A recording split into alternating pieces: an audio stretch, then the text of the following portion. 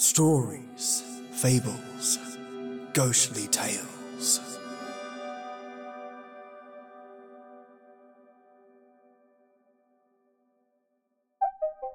A reporter stumbles across a cult-like phenomenon that sees people go missing, strange artifacts appearing, miracles performed, and lives ruined, all by a man named Noah.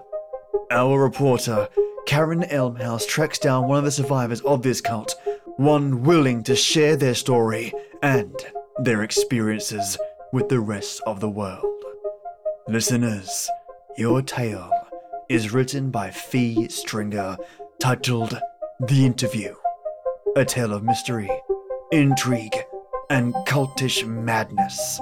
Turn the lights off, the sound up, and join me in the dark.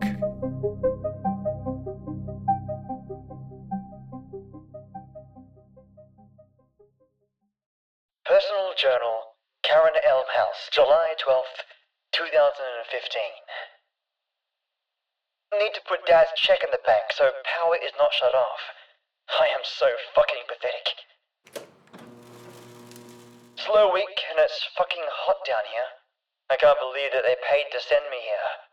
Updated CB Post blog photos yesterday. It seems the lower my cleavage, the higher the amount of traffic there is. Odd that our readers don't just look up porn instead. I guess I should be flattered. Maybe something in internet culture that likes getting sexy news. CBPost.com statement of Sally Hawke, surviving member of the Church of the Air. Interview completed July 13th, 2015 by Karen Elmhouse. Forward. Most spiritual and occult beliefs that people gather around have a few characteristics in common. One of those characteristics is turmoil and hardship of some sort that compels people to try things they normally would not. Something that is out of their comfort zone, created by desperation. The next is usually a person either possessing a level of high charisma or a skill or ability that makes him stand out from his community.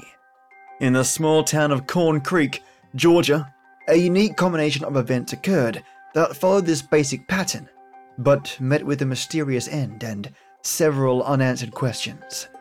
The date that this cult known as the Church of the Air began is a little sketchy. Some reports say that it was 1977. Some go back to 1965. However, the day that it ended was pretty well documented as August 10th, 1979. The news that day was vague, to say the least. Most of the followers of the cult simply disappeared, and the reports as to how or why varied greatly. Of the surviving members, most have been unwilling to discuss their time with COA. Some appear to have symptoms of PTSD, and others don't want to be bothered by reporters such as yours truly. Most experts agree that there may have been some kind of mass suicide or other type of exodus that made the members fall off the grid. The cult centered around a man known as Noah Shepherd, although it is pretty much accepted that his name was a pseudonym for a local man named Alfred Lisberg. Noah disappeared alongside most of his followers that day, in August of 79. The church itself was located about 3 miles outside of Corn Creek. Only 2 farmers were in the general area at the time of the disappearance, and they stated some elements that, while not unexplainable, did seem to eerily line up with the time of the cult's vanishing. Although they could not see the church itself from where they were, one farmer to the northwest of the church, the other due south at the time, both had similar elements to their accounts of what happened despite their differences. What was similar was, first of all, the sound of tearing that both farmers had heard. One farmer described it as a big old sheet of paper getting torn in half over the course of about 30 seconds, but it rumbled too. The other stated it sounded like cutting through drywall with a knife, but echoing like it was in a cave. Another similarity was what was felt. For a few seconds, both men reported hurricane-like winds flowing towards the church, Estimates were up to 85 miles per hour, as if the church were sucking the air towards it. Most interestingly, however, were the differences in the two men's accounts of what each of them saw. Both saw a pillar of sorts reaching towards the sky in the location of the church, but within the pillar, each one saw different things. The farmer to the northwest stated when he looked into the pillar, it looked like it was underwater, like a deep blue color, and there were fish or something inside it. The other farmer, when looking within, saw something altogether different. He stated, in the first few seconds it was like fire, then it looked like the eyes of 1,000,000 angels. It was later explained that what both men saw was the result of light refracting through what scientists described as the actual phenomena. Meteorologists agree that what struck the area around the church had been a tornado that had formed and then disappeared within seconds. Dr. Edding at the local university commented, "It is rare, but these kinds of tornadoes can form and disappear even on a clear day in almost any condition." The few people that were found in the vicinity of the church, some still on the premises, some wandering the woodland around the property, were in a state near catatonic at the time. This is consistent with surviving the kind of trauma that they explained as part of the disaster. I had the opportunity to sit down with one of the survivors of COA, one Miss Brittany Culberston, who was 19 at the time of the incident. She was one of the few people in the COA who had any willingness to be interviewed. However, I am told by her brother that this willingness comes and goes daily, and sometimes hourly, as Mrs. Cobblestone's moods change very quickly due to several emotional, mental problems that she has. Luckily for me, I caught her in a somewhat talkative mood on the day of the interview, and this is what I recorded.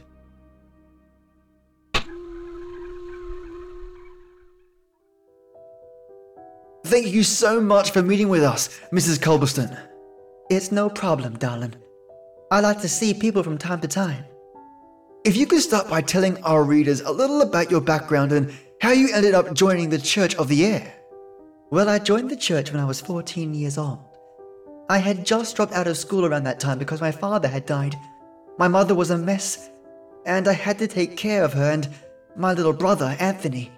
Now, at the time, I just went to normal church with my family, but when my mama became a widow, she started drinking and never felt much like going to church on Sundays anymore. It was that way for a few months, at least, until I saw a big change come over my mum. She told me and my brother that we were going to start attending church again. She had given up drinking and she was going to start being a real mama to us again. She had met Noah outside when she was being given a ride to the corner mart, you see, and he showed her something that day that changed it for her. I really didn't care how it happened, though. I was just happy to see her smiling again. So we started going to his church, Noah's, on Sunday afternoons. He was really cool to be around at first. I admit, I can see what my mum saw, I guess. We started spending more and more time over at the church. He had this smile and a way of laughing in his voice that made everyone just feel lucky to be there. And he could do things too, things that I hadn't seen before. Like this one time he had a girl, Margot.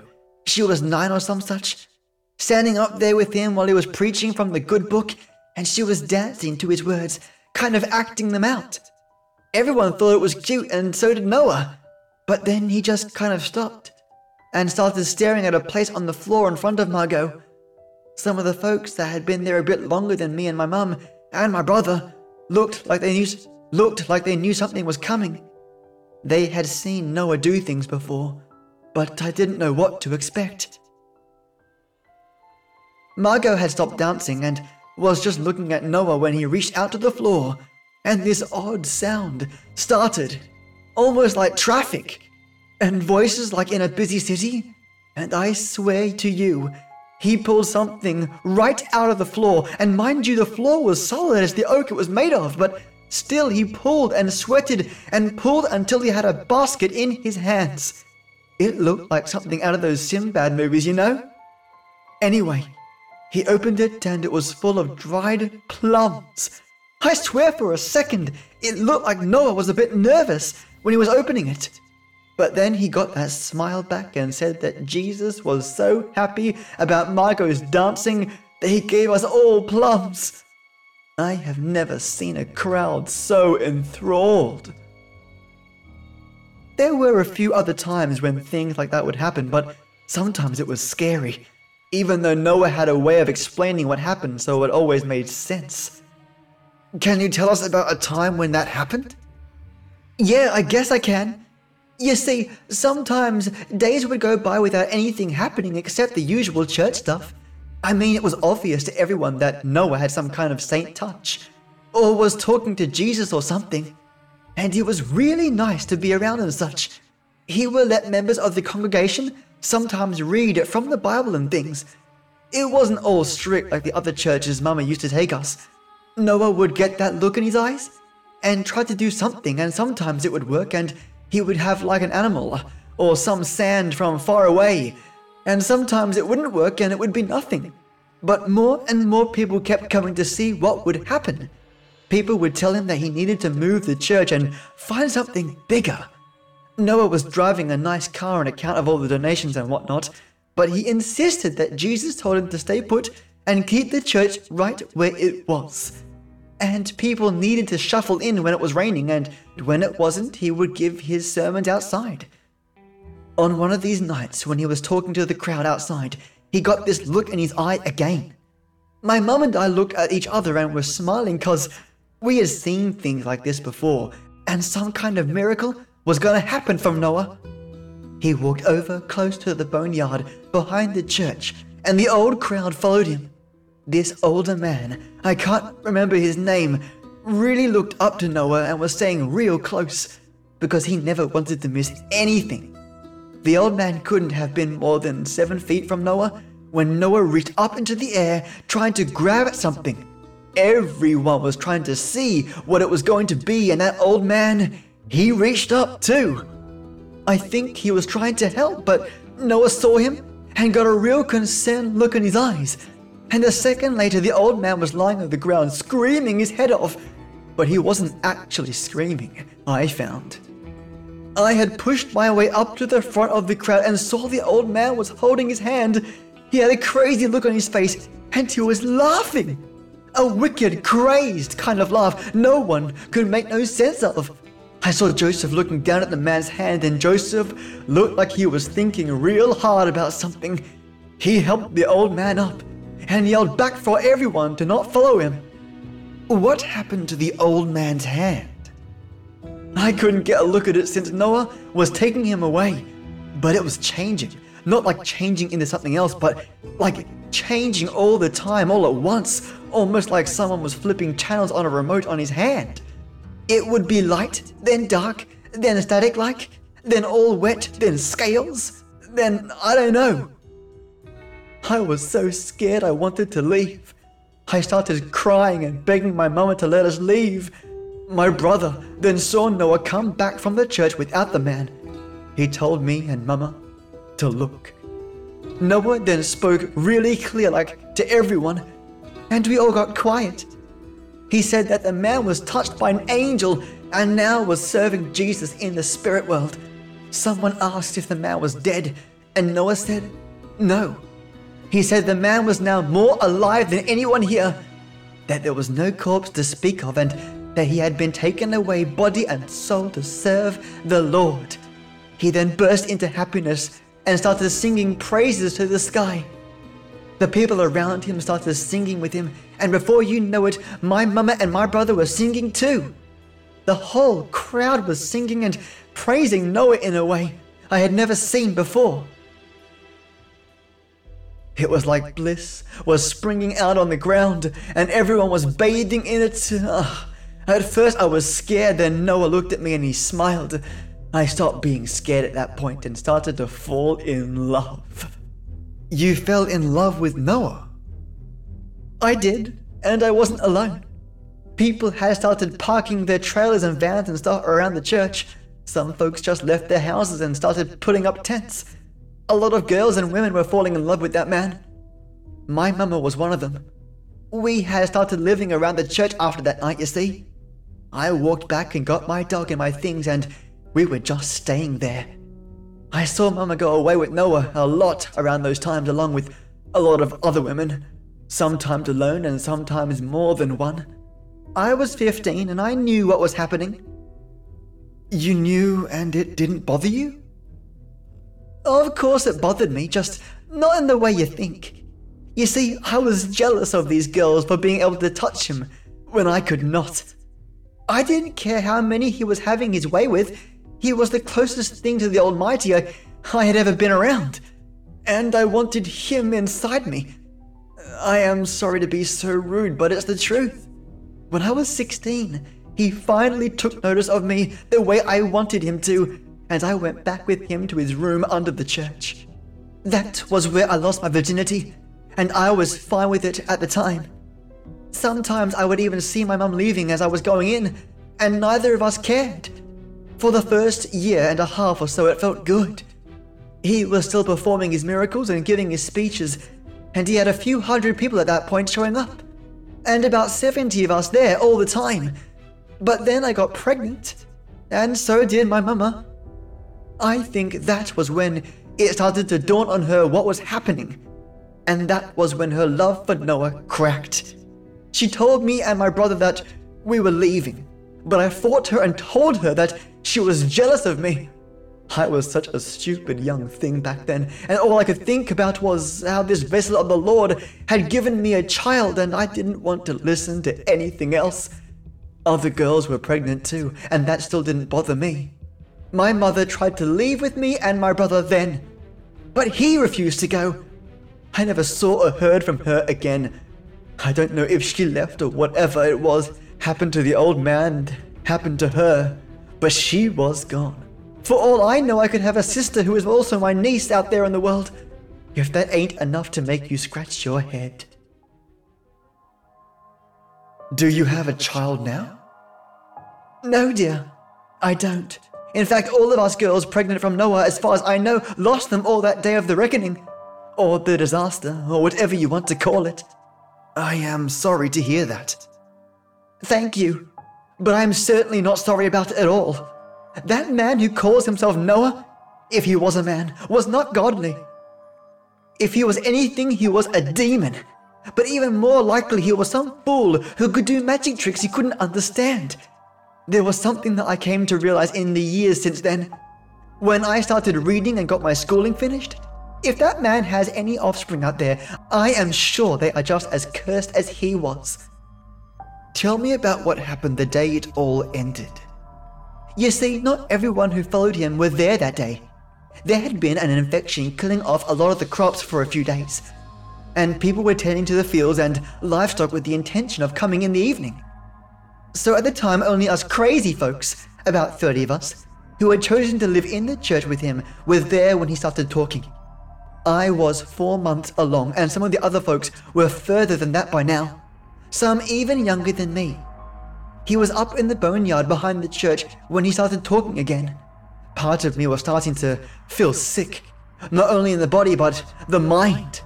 One of my neighbors had a daughter of 13 that he was starting to make his charming eyes at, and it just started to feel wrong. He had started to talk, holding up the Bible, when really early on he got that look in his eye again, and he turned towards us with that same smile. Last time he had done his thing, he had brought out some exotic leaves from the tropics that he had hanging over the door. He walked towards the big Peterson headstone to his right and started touching the air around it. I remember everything didn't go all quite like it usually does, but the sound of the bugs got loud as hell. He started sweating, and that was nothing new, but this time we heard him say something right in the middle of his conjuring or whatever the heck it was. He said, "Wait." And I just knew something wasn't right. Something more was going on, and it was more than he could handle. It was the first and last time I would ever see Noah afraid. The air was cold all of a sudden, and it was so noisy I thought I might lose my mind, but that didn't matter because after a few seconds everything was turning, well, it was a color I couldn't describe. between grey and white and other things I don't know. Now, I don't expect you to believe me or anything, but I thought I was on the moon for a second, or at the bottom of the sea, or maybe in hell. I couldn't tell if I was standing or falling or burning or freezing.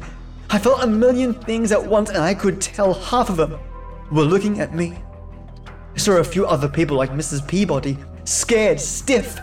I tried to say something, but it was like she was melting or maybe turning into ice or something worse. When I looked up, the sky was made of swirling worms or eyes, if there was a sky at all. Then I was standing in the boneyard again. The graves had moved a bit and I thought I was alone. I saw what must have been blood or something on a lot of the tombstones, and something was crackling, coming from the trees. Then I saw one of the other girls lying on the ground a few feet from me, alive but passed out. And there were a few others, some just staring off into space. I think my school teacher, Mr. Dupoint, was the only one who had any wits about him of the 5 or so of us that made it back. But he died a few years back. I found out when I was in the hospital that I lost the baby, but could not find a way to feel too broken up about it. You said get back. Get back from where? I don't know, miss, but it wasn't here.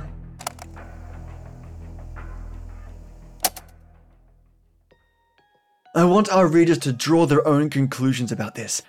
Was it a hyped-up alien abduction tale? Was there something supernatural involved? A sexually deviant conman who simply met a coincidental strange end? Or God? Or the devil? Or just an event interpreted by a woman who was an adolescent that went through a traumatic experience? If nothing else, it is an interesting story for you, my beloved readers, to enjoy and maybe get you thinking about what we think we know versus what is really out there. Kisses, kisses, and hugs, Karen Elmhouse. Well, listeners, what are your thoughts regarding Noah's magic? Why do you think he said, wait? And what took place when the old man whose hand began physically warping through different types of skin materials? It's almost as if Noah could see into another realm, a hidden realm where the void exists, where different universes perhaps intersect with our own.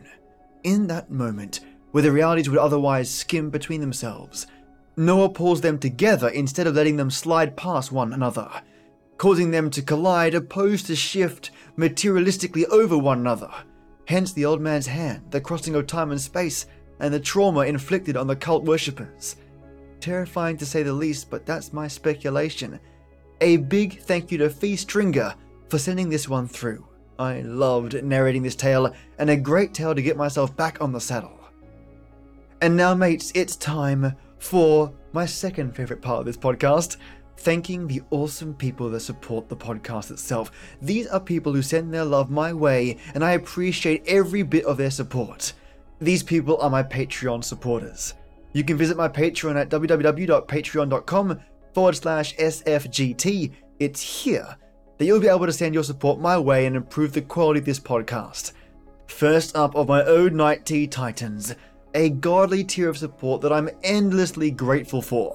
Firstly, marvelously epic Maya, a supporter sent from above for sure. Your support is going straight into old-time radio research and archiving donations.